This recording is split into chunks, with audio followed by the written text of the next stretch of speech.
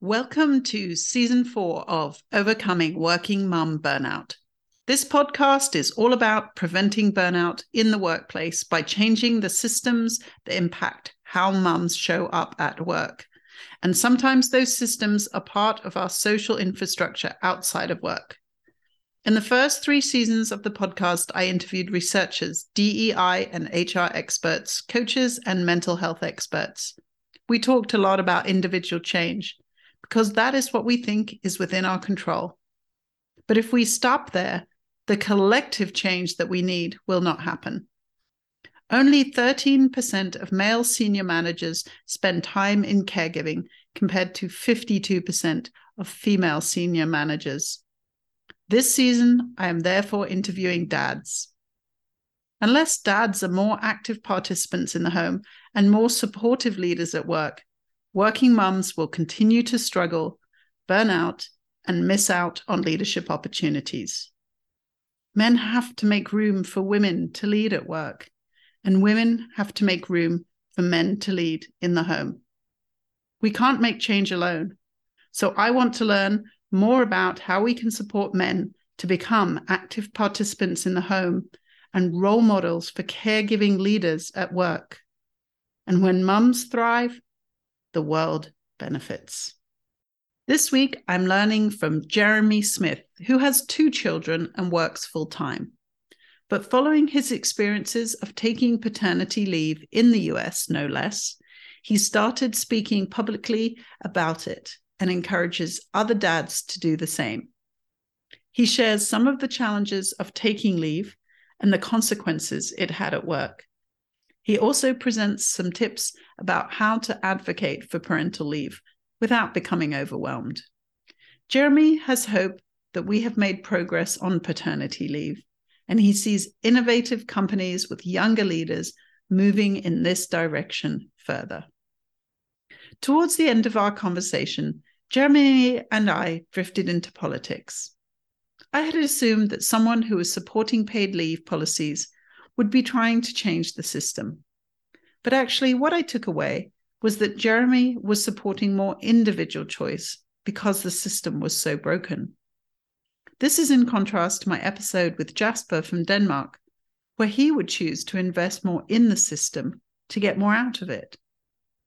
Jeremy's perspective probably aligns more with my husband, who also sees our tax dollars in the US going to waste. These perspectives are interesting for me to consider as I develop my new leadership program, which is about fixing the system, not fixing the women. I hope you can learn as much from this conversation as I did.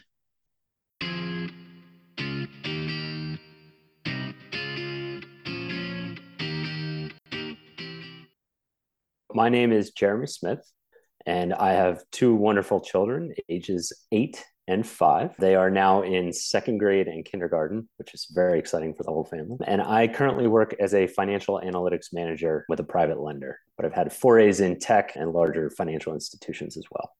Great. Thank you so much for that. So can you describe a little more what role you play at work and home as a dad? Obviously, that's what we're talking about today, and a dad and an employee and an advocate as well. How did you get there to where you are now in terms of how you run your life, work and home? Yeah, sure. So it's interesting. My family is in what is considered more of a traditional role setup, which has probably become more the exception than the rule, I would think, to a large degree. So how it came to be, and I'll start by saying that my wife is the primary caregiver and I am the primary monetary supplier in our household. And that was never really our intention. When our first child was born, I was able to take some paternity leave. My wife took maternity leave. And at the end of her leave, she intended to return to work. She was a paralegal. And unfortunately, when she returned to work, she found out that she was being let go. So she became unemployed, unintended, right at the beginning of our parental journey. And ultimately, through decisioning and discussion, a lot of discussion, we decided that she would remain home and take care of the kids in the near term. That has since snowballed now 8 years later. And we finally have both of our children in full-time schools. So we're exploring options going forward. But yeah, my job right now is really to go to work and bring home money that supports the family. And how was it taking paternity leave as you did? Because not everyone's had that opportunity or taken that risk as it sometimes is. Yeah, absolutely. So paternity leave is actually probably what led me to being on your podcast today. So when my daughter was born, I worked for a large financial institution. And the policy at that point was to take 12 weeks, regardless of gender. So you could take up to 12 weeks. At that point in time, where I was in my career, I was probably watching too much Mad Men, et cetera. And I only took 6 of the 12 weeks, which at the time felt prudent. In hindsight, a great regret of mine. So that was my first paternity leave experience. And I became an advocate in the space upon my second paternity leave when my son was born in 2017. So by that point, I was still at the same institution. And the policy had been extended to 16 weeks, again, regardless of mom, dad, whatever. And at that point, I had decided to take the entire leave, so full 4 months, which was paid, which I understand it's very rare to have a paternity leave that lasts 4 months and is paid. Yesterday, I was talking to someone from Denmark who just had paternity leave mandated, paid paternity leave mandated. So it is the US context that makes it so strange. It's incredible, isn't it? Yeah. And I'm sure we'll touch on that more later, just about the dynamics and how things are viewed. But it really is amazing. And so when I decided to take that full leave, I was one of the first people in the company as a dad to take the full leave just because of the timing and the way it worked out. And it was a very uncomfortable position that I was very concerned about career blowback, comments, pressures, et cetera. My manager at the time told me that when his son was born, he took 2 days off. And here I was about to go away for 4 months. So again, I am an advocate of taking the full benefit that you are given. I think it's the time that you can't get back. It's invaluable. There's umpteen studies saying and explaining how dads who are more involved at the beginning stay more involved 15 years down the road. There's a whole host of benefits to it, obviously. But yeah, so I was very uncomfortable with taking that leave, but ultimately did it. And it worked out fantastically. So I started speaking publicly about that experience and trying to help dads get over the fear of taking it. And fast forward 5 years later, and here I am. Great. That's so helpful. And to be honest, yeah, my husband took 2 days. So that's quite common. And I also even remember calling the university. I was working at the university when I was taking maternity leave and being so shocked that I got 6 weeks, because coming from Europe and being pregnant at the same time as friends from Europe who had 8 weeks already prior to giving birth. And there was me full term right up to the end. And when the lady said to me, no, you get 6 weeks. And actually, because of the situation I was in as a postdoc between 2 universities, it wasn't even paid. And then she was shaming me because I wanted to have more than 6 weeks. I was like, well, what if I have a C-section? How will I be ready to come back after 6? And I was literally like, wow, she's shaming me now that she was like, oh, I came back after 6 weeks. And I'm like, maybe you have family that can help you, but I don't. So it was just such a strange experience for me as a woman. But my goodness, some of the barriers you must have faced have got to be even harder. Yeah, tell me a little bit more about whether you think long-term that did negatively impact your career in any way. Let's start there and then we'll talk about, okay, what have you learned about advocacy? Because I'm so excited to hear that journey too. Absolutely. So as to whether or not it affected my career long-term, ultimately it did not, but that has in part to do with the fact that I wound up leaving the company several years later. But it certainly impacted my near-term compensation. My bonus that year was reduced specifically because I took the leave. And that had to do with the structure of the company and the fact that there was a certain pool of money. And I heard that behind closed doors, there was absolutely the argument made that it doesn't matter what you do while you're here. If you're not here for a third of the year, then we can't consider you a top performer. And that was something that I have my perspective on, and I think everyone's entitled to their perspective on, but differing opinions for sure. These are the types of things that I think organizations grapple with and how to handle those sorts of things. It's those perceptions and how those flow down to different levels of management that make it a really complicated issue. It's very difficult. And that's where you need a clear structure and a corporate backbone that supports things in certain ways. But it absolutely impacted certain relationships I had at work. That's how things change. And unfortunately, I was probably more at the bleeding edge of that shift, which is still happening and will be happening in the US for years to come, many years, most likely. So yeah, there were impacts. I'd like to pretend there weren't, but there were. I will say again, like at the end of the day, it was 100% worth it, and I wouldn't change it, regardless of those negative repercussions. Thanks for sharing that too.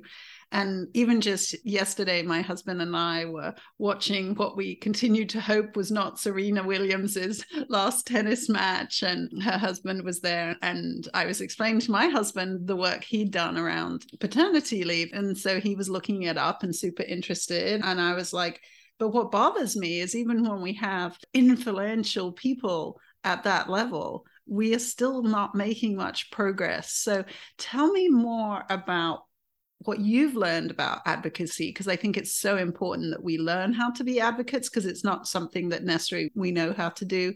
And then what is the key to unlocking this? And again, you may not have that answer, because otherwise we'd be potentially doing something. But I get it's complicated. I know enough about advocacy to go, this is not easy, but let's hear what you know and think and your perspective.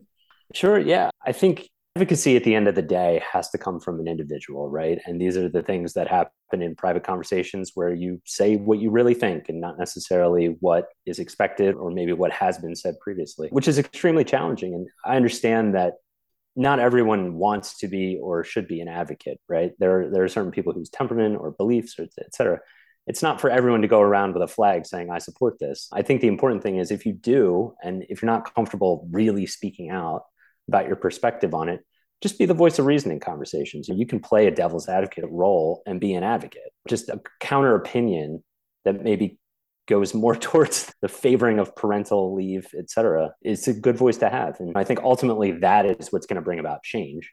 Now, with all that being said, as an advocate, a lot of times the level that you're speaking to is more the corporate structure, right?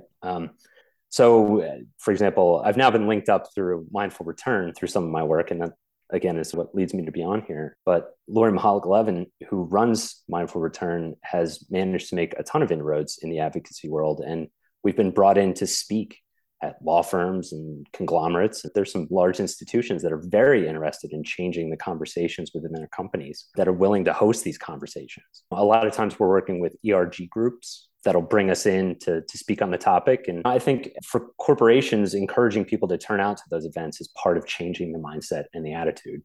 Yeah, that's so interesting. One, I really think that issue of the struggle you can have in those individual conversations. And again, depending on the group that you may be part of as how it's seen and how it's stereotyped against you, it can be very hard to stand up and interrupt that bias at all levels. That can be very difficult, especially when it's something that's either very personal to you or again, that is a source of strain and drain on your life. Expecting sort of the abused to become advocates is really hard. But I do like that advice you have of saying, what if you just ask, is it fair? If you were the voice of reason and all you said at each conversation, can we just check this is fair? Just one voice of curiosity, just trying to stimulate a slightly different point of view. I think that's great advice indeed. And then to the conversations we're having, and so I, again, am super respectful that you're doing that and you're getting in there. But I'm sick of these conversations now. I'm sick of the talk. I'm sick of the checking the boxes. Like, we really need to move into beyond awareness. Now, maybe we are still in that stage of change where awareness raising is the issue. But for me, as like a behavior change specialist, I know that the gap between intention and action is like the Grand Canyon. People can have good intentions for decades and never act upon them. So again, I feel like the conversation is allowing companies to tout that they are as part of their PR and branding. Have you got situations where it has actually moved beyond conversations? Knowing awareness raising, it's a really important first step, but it's not sufficient. We need more than that. So have you got examples for me? I think so. So if I've observed anything, it's that the industries and sectors where you tend to have a more youthful driving base. So say in technology, right? In technology, the average age of managers, et cetera, tends to be younger just by nature of the business. And in those situations, I think you tend to see change more quickly and you tend to see a reassessment of what drives benefits within the company. Those companies oftentimes offer bigger benefit packages, more broad packages, things that you might not expect to receive, pet insurance, for example. So they tend to be a little bit farther ahead in changing what is considered the norm around parental leave. So if you dissect that a little bit, right, I think part of it is generational. I think as millennials come on board, are driving more of the workload and rise to positions of power. Hopefully, we'll see a faster acceleration in the change that needs to happen. But it's so complicated because I think at the end of the day, in America, we tend to think of things in terms of returns. It always comes down to why would we do that? What's the benefit? And in Europe, it's more of a conversation around quality of life and societal benefits. And in America, you almost have to tie a dollar value to something to make it move. And so I think part of what can help accelerate the change is to put raw numbers and attention around the statistics. Retention of employees is a huge reason to offer extended leaves.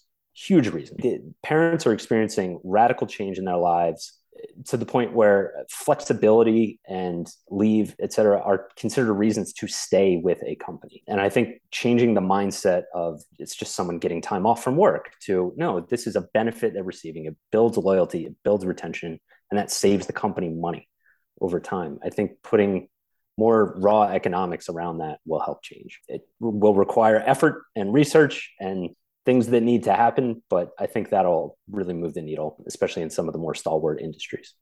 Great. And I love those two examples again, that younger generations are expecting different things. And again, I read an article just yesterday about that, how the mindset of the younger generation around well-being and purpose, and even the use of technology, because again, there was a lot of debate as Malcolm Gladwell was saying that remote work was, what did the world come to? And they were saying, we grew up using technology to create community. So we're really good at it. So I love that pushback from that generational perspective.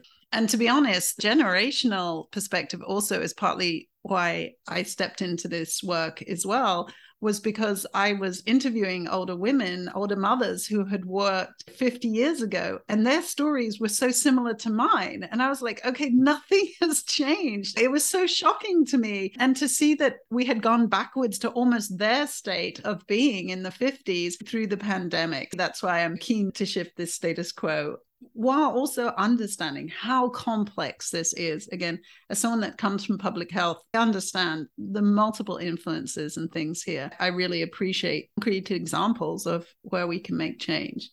So let's just pick up on that retention one and the dollars to it. When I was interviewing somebody in HR who's a consultant for HR leaders, they were saying essentially that we're hiding things like burnout and parents leaving. We're not acknowledging that it is regrettable turnover. And the precise example of this also came in my own situation, and I know it in many other mothers' situations. I left my job because of burnout.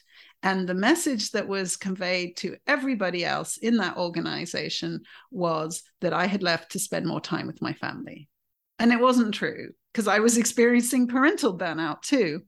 So that's where I'm really trying to think about this is I feel, yes, the dollar amount is so important, but if we're hiding the impact, that's why I feel like burnout is having such a huge effect on employees, but employees aren't admitting they're burned out. And if they do, then companies are saying, that's your personal problem, your personal inability to cope with stress. So they're not putting it as, oh, this is something that our company could have done something about. And then just to make the situation so much worse, companies now are saying that's one of the things they're cutting first is maternity leave as the economy takes a downturn. So can you help me think through this? As I say, I don't necessarily have the solution, but two minds better than one, and your experience of working in this space, how can we acknowledge that these are problems that can be assigned to the organization and that can be attached to retention, which I don't believe they're currently being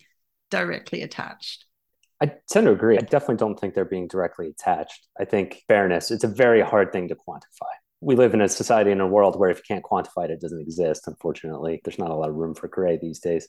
And I understand statistically too, unless we put a randomized controlled trial, it's really hard to show cause and effect, right? So I'm very optimistic about what we have right over the horizon, because right now, what you'll see every day on the front page is most people are expected to start going back to work in a pre-2020 sort of a world after Labor Day, which, as we're talking right now, is right around the corner. I think Apple came out and said that they expect people able to be back in the offices, I believe they said, on a hybrid schedule, like 3 days a week. And it's going to be really interesting to see how that plays out in that conversation, because I know a lot of employees, specifically the Apple example, have said, no, I have no interest in doing that. And you might lose me specifically because of this situation. And I think it may seem a little tangential to what we're talking about, but I'm not so sure it is, because part of the COVID landscape and what's changed has almost been this building in of the flexibility that we've all desired for so long, and especially for parents to be able to, I'm already at home, I'm already around the things that I need to make my life happen. I can hop in my car, I can go pick up my child, I can drop my child at dance, etc. And so there's this thing happening right now where flexibility is becoming more expected as a baseline. So I'm very optimistic about what kinds of changes and what aspects and avenues that can influence. So I don't think I answered your question, but I think I answered it with hopefully some positivity about what I think may be a catalyst for evolving that conversation further. Yeah, and I agree. Flexibility is so important for parents, but it also is a solution for burnout as well, because flexibility also conveys autonomy. And that is also so important for our mental health as well. So I agree. When that flexibility starts to go away, it will be interesting to see what happens. And part of me is like, something just has to fall apart. Like I felt like we fell apart in I suppose we didn't in pandemic. We were so resilient in so many ways that things didn't necessarily all fall apart. So I'm just trying to think again from my European perspective. I remember when I was living in the south of France, I love the French, the way they protest. Basically, the farmers were fed up. So they piled manure in front of the mayor's door, this ancient huge door, but they piled it all the way to the top of the mayor's door in the town hall. So not only could the mayor not get to work, the whole city smelled of shit. We definitely knew there was a problem, and then it was solved because this was going to just keep happening. So again, I know Reshma Sanjani's called for that. Like, how do we have in our advocacy more, and again, it's not necessarily everybody's style, and that's not necessarily the most successful advocacy either, but I'm trying to think about how we can, like you say, really connect the dysfunction and the problems to the causes so that we can move that needle. It's an excellent question. I wish I had a better answer. I unfortunately don't know. I think if it was straightforward, we would see more of it already. There's this challenge in the US of just that mindset of productivity above all else, right? And in a way that is quality of life improving, because as a society we tend to benefit from higher productivity. But holy cow, you mentioned burnout. It's become exacerbated to a point where I'm hoping that will be a breaking point that leads to change. But in terms of advocacy, there are times where I get down on this issue where I really feel like it will be just generational. Like we're almost just waiting to see that belief system change. I don't think there's a silver bullet. It'll have to be a federal policy change. And I don't know about you, but I'm not holding my breath on that one. That's why I think it's so important that the companies are actually taking the lead on that, because it is their employees and it is their cost. Yeah. Yeah. And I will say, I don't know if you're familiar, but there are companies, I believe Netflix is one where they now offer a year available. I'm not sure if all of it's paid or not, but a year for parental leave, regardless of gender again. And I think, fortunately for us in the space, it's a time when those kind of forward-thinking technology-based companies are really at the forefront and are the ones that you're reading about as the examples of the new world in the new way. So knock on wood, fingers crossed, in that sense that it just slowly moves people over the fence to understanding it better. I should also say there's a group out of Boston College called the Boston College Center for Work and Family. It's run by Dr. Brad Harrington and his assistant Jennifer Ferroni. And they've done incredible work, specifically around the dad space. There's this study that they put out annually up through 2019, I believe, and they've since moved on to some other things, but around new dads. It's called the New Dad Study. And there's fantastic metrics and quantifiable things that they've spent a tremendous amount of time and resources to generate. And so I think it's important that those research groups and think tanks, et cetera, exist. And I think the more that research is adopted by corporations is really what's going to move things. So I painted a bit of a negative picture there when I said, I think we should just all wait around. Not the case at all, right? It's just more about making that information available and having people within organizations demand it and point to it. So I think there are concrete examples where that work already exists and can be leveraged for change within organizations. But again, it takes advocates within the organizations to do that. And I think one of the things that Lori highlights a lot is around those ERG groups and how that's probably the best avenue towards trying to influence change today within a corporation. I think that is so important. And again, for me too, in that sort of public health and burnout space, I'm in that same situation in terms of we know what to do differently. There are vast swathes of recommendations. There is lots of data. And I think companies are still claiming we don't know what to do as the problem. And again, okay, so you're not aware of this data. Let's make it aware. Let's make these solutions. Again, there are Harvard-based toolkits around how to actually have managers who really do personal check-ins. And this was a work-life family study from decades. And again, there is evidence-based programs that companies can use that are literally possible to take off the shelf. But yeah, it's again, do they know about them? And then do they use them? And do they invest in them? So I love that you mentioned ERGs there, because again, one of my recommendations for burnout is to pay ERGs, because we're not valuing their time. Because again, when you're volunteering on an ERG, and previously I think it was that they were places where you could be yourself more, you could have conversations about the things that maybe you couldn't have in the broader organization. Now they have this remit to actually do something about the problems that they used to be able to discuss, yet without the pay behind it. So it does come back to that feeling of, yes, when we do know what to do and when we have people problem solving, like in the ERGs, how do we invest in them and value their time? No, you're exactly right. And it is something where if you're claiming to value an ERG and you're expecting employees who step up or even are voluntold to do it, right? Then if that's expected to be 20% of their time, then you should compensate them as if it's 20% of their time. Yeah, I totally agree. I think it's probably just an instance of well-run companies that are willing to do that and ones who don't value it as much. But it truly always comes down to the economics, it feels like, where until someone's willing to quantify these benefits, it's hard to see how management will take them as seriously as they do other things. And in their defense, that's the scorecard they're graded on oftentimes, especially at a public company. Yeah, exactly. And I think we can look at the benefits, but also even in my personal life, starting to look at the costs. Like I didn't look at the costs of saying yes, but we also have to understand what are the costs of people giving 20% of their time for free to these causes? What are the costs of losing people? Because I think that we're hiding, because to me, like the cost of burnout impact families, it impacts your health, it impacts representation at companies, but we're not necessarily putting it in those buckets and weighing it up against the benefits of some of the positive things we can do. It's a difficult conversation.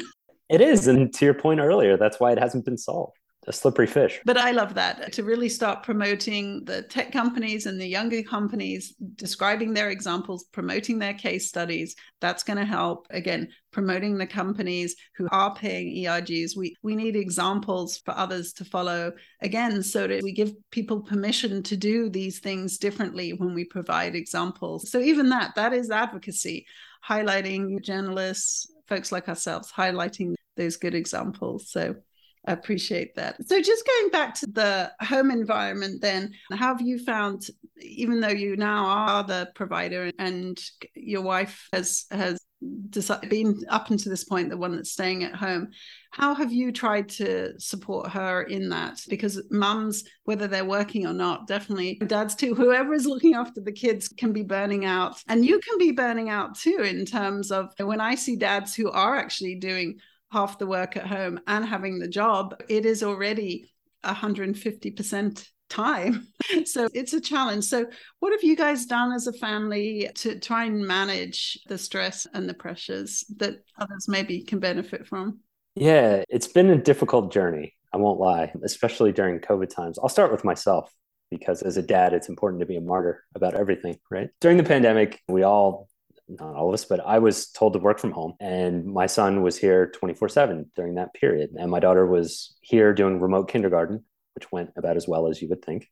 So it was chaotic to say the least. I had the luxury of onboarding to a new role during a new company and a new role during COVID. So I was still getting my feet wet, trying to understand the organization. I didn't know people outside of a computer screen, et cetera.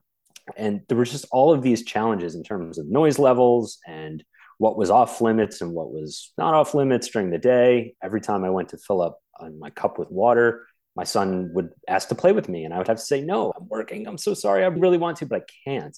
And so there was this whole weird boundary setting that needed to happen. And we were just doing it on the fly, as you know, everyone was doing everything on the fly then. So I think all of that just led to a lot of very difficult moments.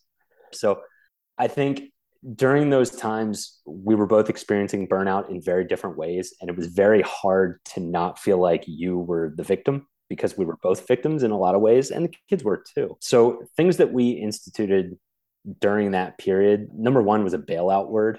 So I'm a huge fan of this. I encourage everyone to do this. If you are around impressionable young minds and with your family, and you've hit your limit, right? You're stressed out, you're burnout, you can't handle with one more dad, can I have a snack moment, whatever it is. Just have a word where you can say it and you can walk away. And the other person knows that they are now in charge to step in and take over, et cetera. So really good mechanism for keeping things cool when times are difficult. But more than that, it's just a small example of communication, right? And it's always about communication. It always comes back to communication and whether or not you can be honest about what you need in certain moments, and then also understanding and listening to give your spouse or partner what they need in those difficult moments too. We sometimes talk about that, your lid's been flipped or whatever, that the kids know how to describe if they've reached a limit like that. But I love that bailout word. And moms need to use it as much as dads. We've got equal permission that we need to walk away, because again, it can be hard to admit that we've reached our limits.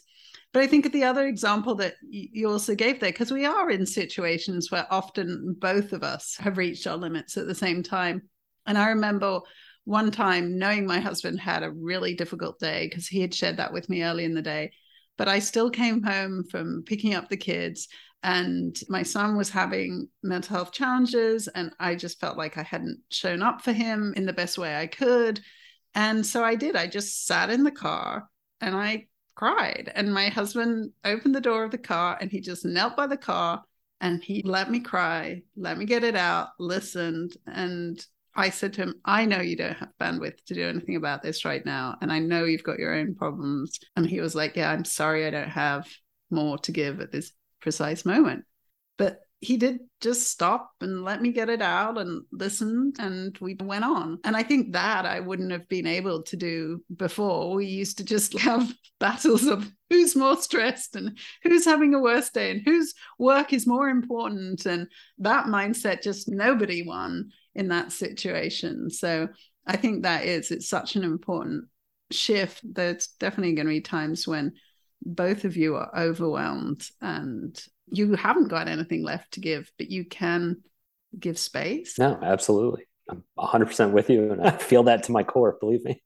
Okay. About what you think mums could do to help dads take more active role, either at home or at work. Again, what are some of the things that you've found that have worked?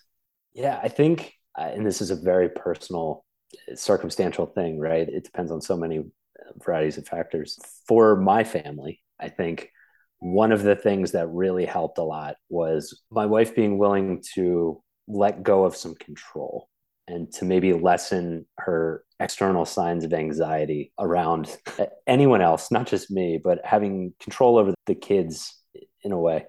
So she's very forthcoming in saying that when she had our children, it was like a piece of her heart left her body and is just walking around in the world vulnerable to everything. Right. And I can't imagine what that feels like. I feel that in a sense, but I get the impression that I don't feel it the way she does. And so for her, even giving me control for a day, if I were to take the kids somewhere, it would eat her up. And I'm not sure she could live a normal day just knowing that her kids are totally out of her control. And things have changed a little since they've been in school, et cetera. But I think a lot of what I've experienced, again, very personal, but in how my wife helped me to be a better dad was to just give me more control to make my own decisions around parenting. So I don't do things the way she does all the time. I didn't change a diaper the way she did. I don't feed the kids the same way she does. I don't talk to them the same way she does. I'm different.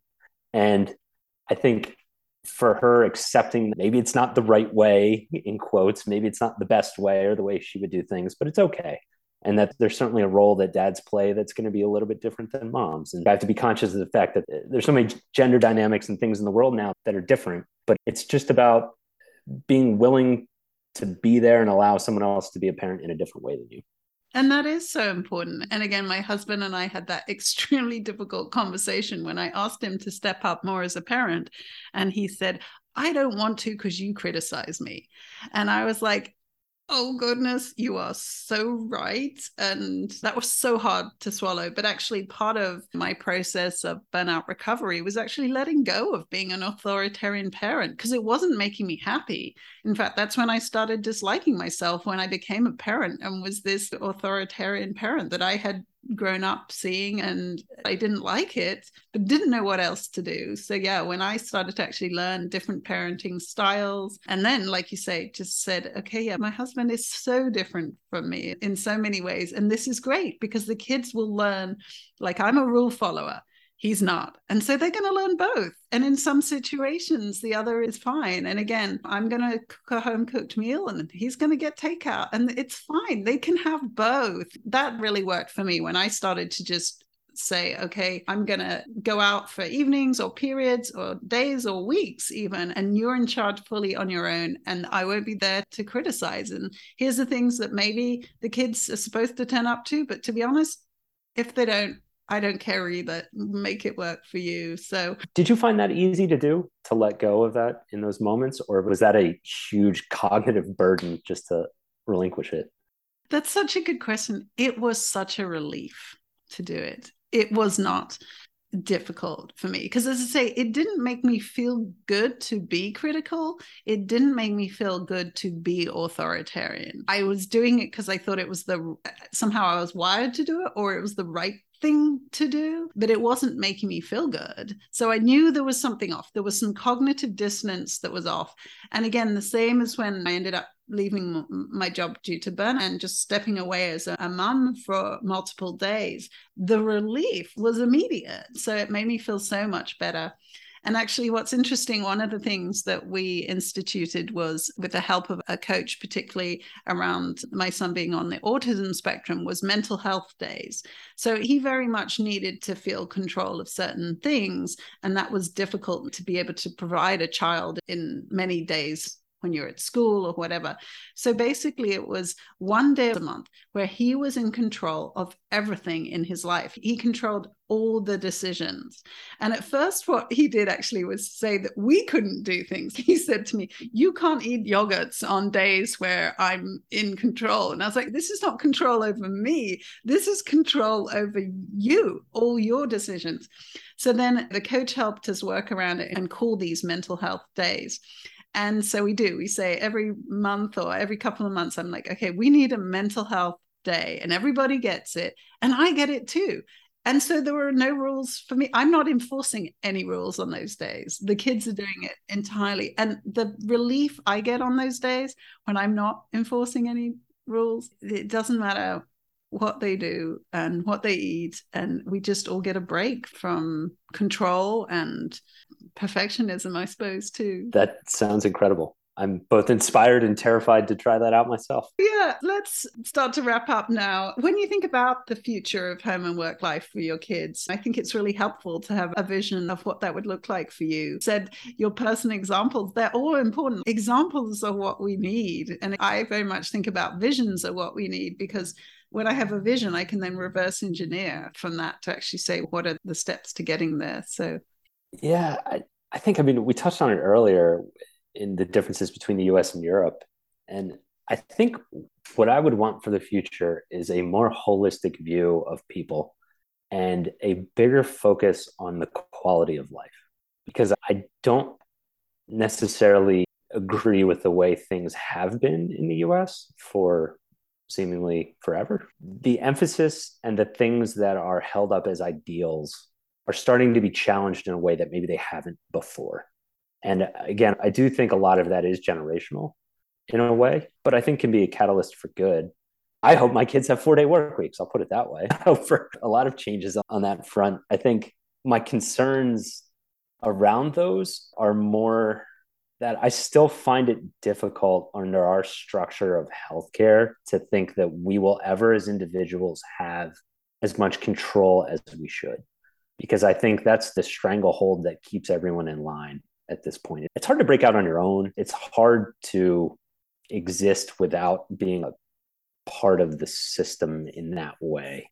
So I hope there's real advancements on that front. I would personally love to see healthcare not require your employment, just because to me, I believe that would unlock more potential in people that would make society better. I think we would make far greater advancements if people had more freedom to pursue their interests and not just what financially makes the most sense. So I think those are probably the changes I would make. I think you can weave in there the appropriate inferrals around paternity leave and maternity leave and that sort of thing. But yeah, I hope in the future there's more control at the individual level. Interesting. I see very much from the European perspective, we don't have individual control. And to be honest, as a Brit, I don't have any individual rights either. And I see those as being problems in some ways. For example, with parental burnout, the international studies show that the US, it's much higher, and it's related to this need to have individual control so that it prevents you asking for help. But I certainly understand in the systems as they are now,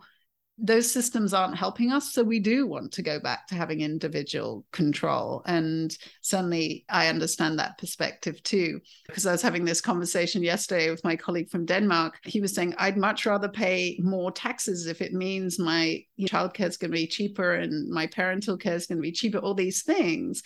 But it was that trust he had that the government could do it. So I do understand where you're coming from, because in the current system, the system's not working. So I want out of it. That makes sense to me. It's challenging, and my own biases and resentments are heavily built into those comments. Here we are. Here we are. So let's end on your favorite dad joke, because humor is so important in what we do. So favorite dad joke is actually one taught to me by my daughter, which I guess makes it even more appropriate as a dad joke. And I will pitch it to you. So what kind of cat should you never play games with? What kind of cat should you never play games with? I don't know.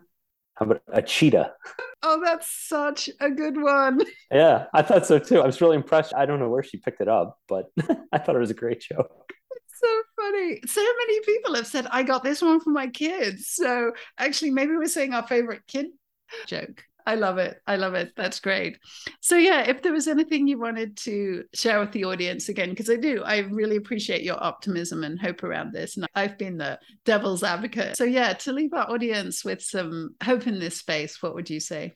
For me, the hope is that within the past 5 years, I should say 5 years ago, I was able to take a 4-month paternity leave.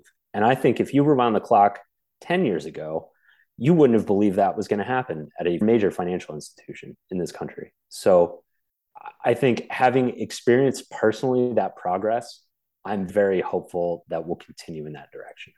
And it gives me a lot of joy to be in the space. I'm very involved with Lori's group, Mindful Return. We have tons of dads who come into the courses and share with me similar beliefs to what we talked about today, and just their hope and how they feel about things that I don't think would have been discussed openly 10 years ago, 20 years ago. So I'm very optimistic.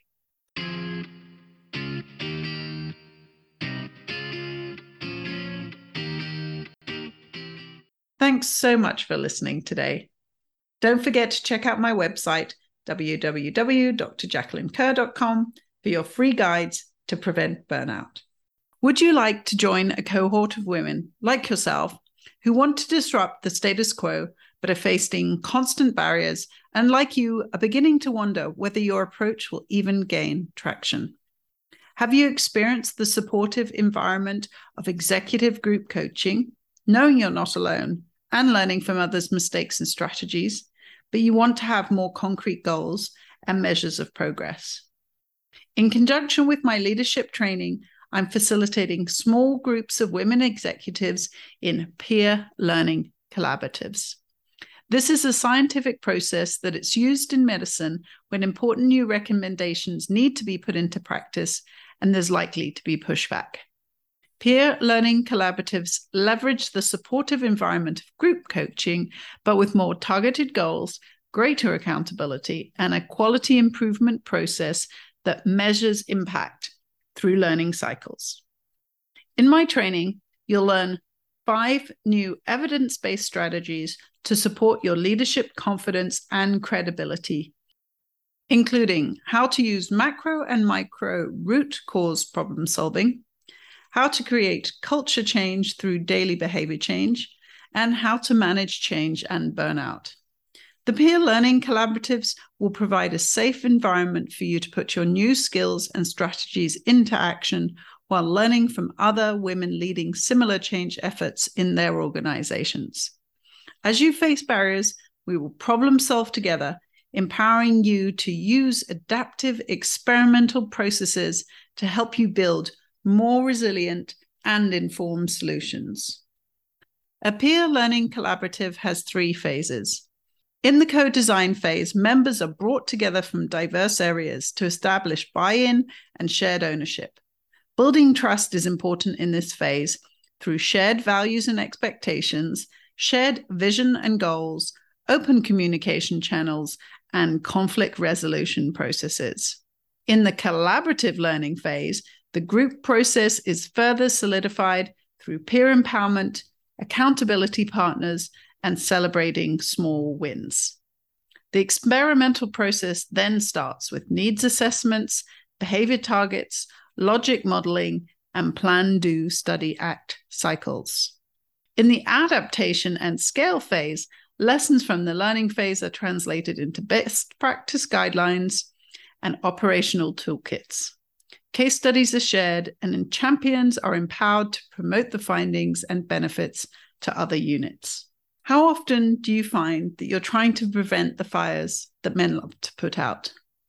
You're spoiling their quick fixes and save-the-day hero-based approaches. Instead, you can see the forest and the trees. You want to disrupt the status quo with more collaborative, adaptable, long-term approaches that change how and why we work, bringing in flexibility and greater purpose. Yet your ideas are dismissed and the systems remain stuck, perpetuating bias and burnout. My training will give you the confidence and credibility to lead through change, manage change, and leverage change for transformational change.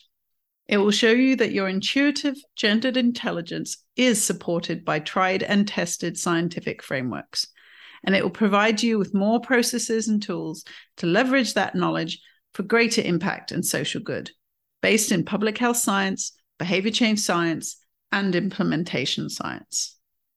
Never before have we been through a global pandemic, racial reckoning, mental health epidemic, or great resignation. With a recession looming, post-pandemic stress levels are likely to remain high and resources low. Reports from Deloitte, Microsoft, Adecco, and Modern Health show that employees are dissatisfied with the current fix-the-person solutions and want to see transformational change in the organization itself. The need to lead with impact and provide return on investment is greater than ever, in more uncertain, challenging, and complex times than ever.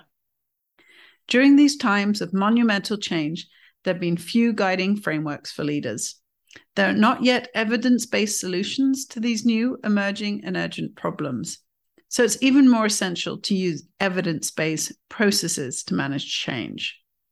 My behavior science tools will enable you to embrace complexity, lead through change, and manage the overwhelm.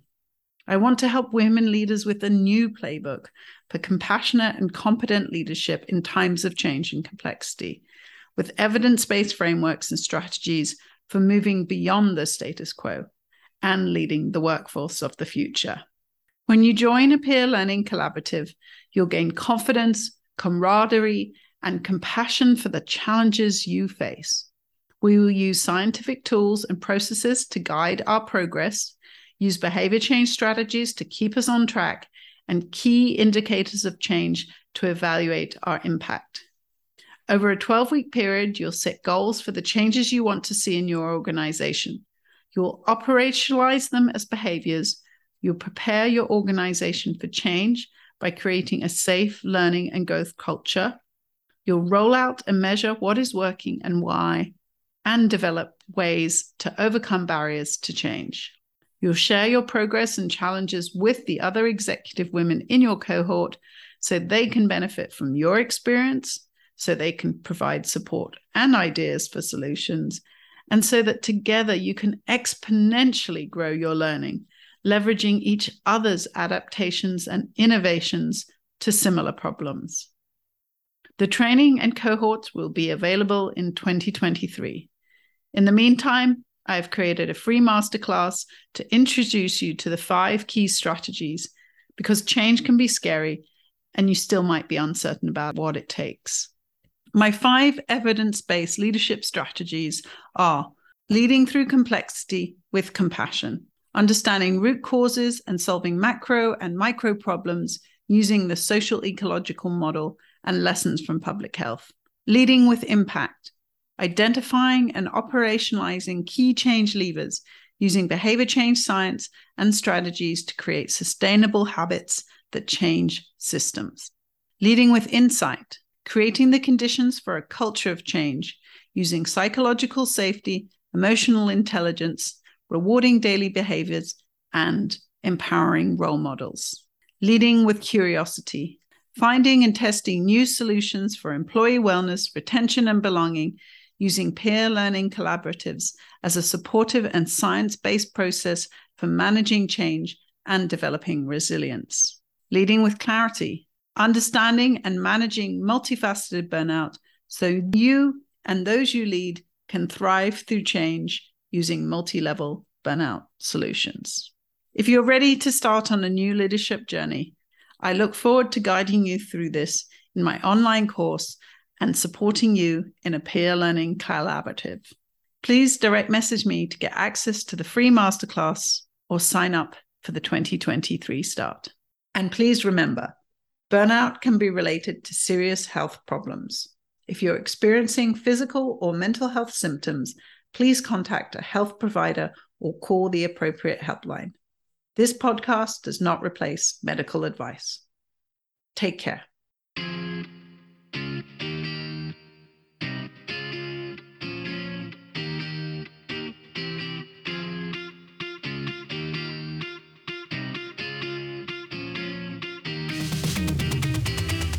Take control, you're a fighter. Push the limits and see it, you're already there. Told you we going higher.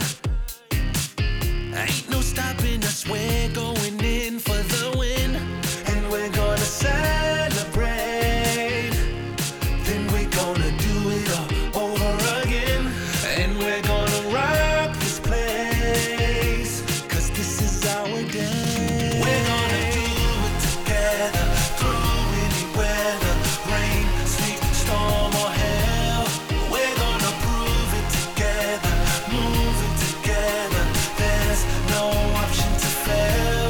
We're gonna do it together, through any weather, rain, sleet, storm or hell. We're gonna prove it together, move it together. There's no option to fail. Close your eyes, feel the power. Everything that you need and more is within, 'cause this is the hour. We're gonna give it our all and then win. And we're gonna celebrate. Then we're gonna do it all over again. And we're gonna rock this place, 'cause this is our day.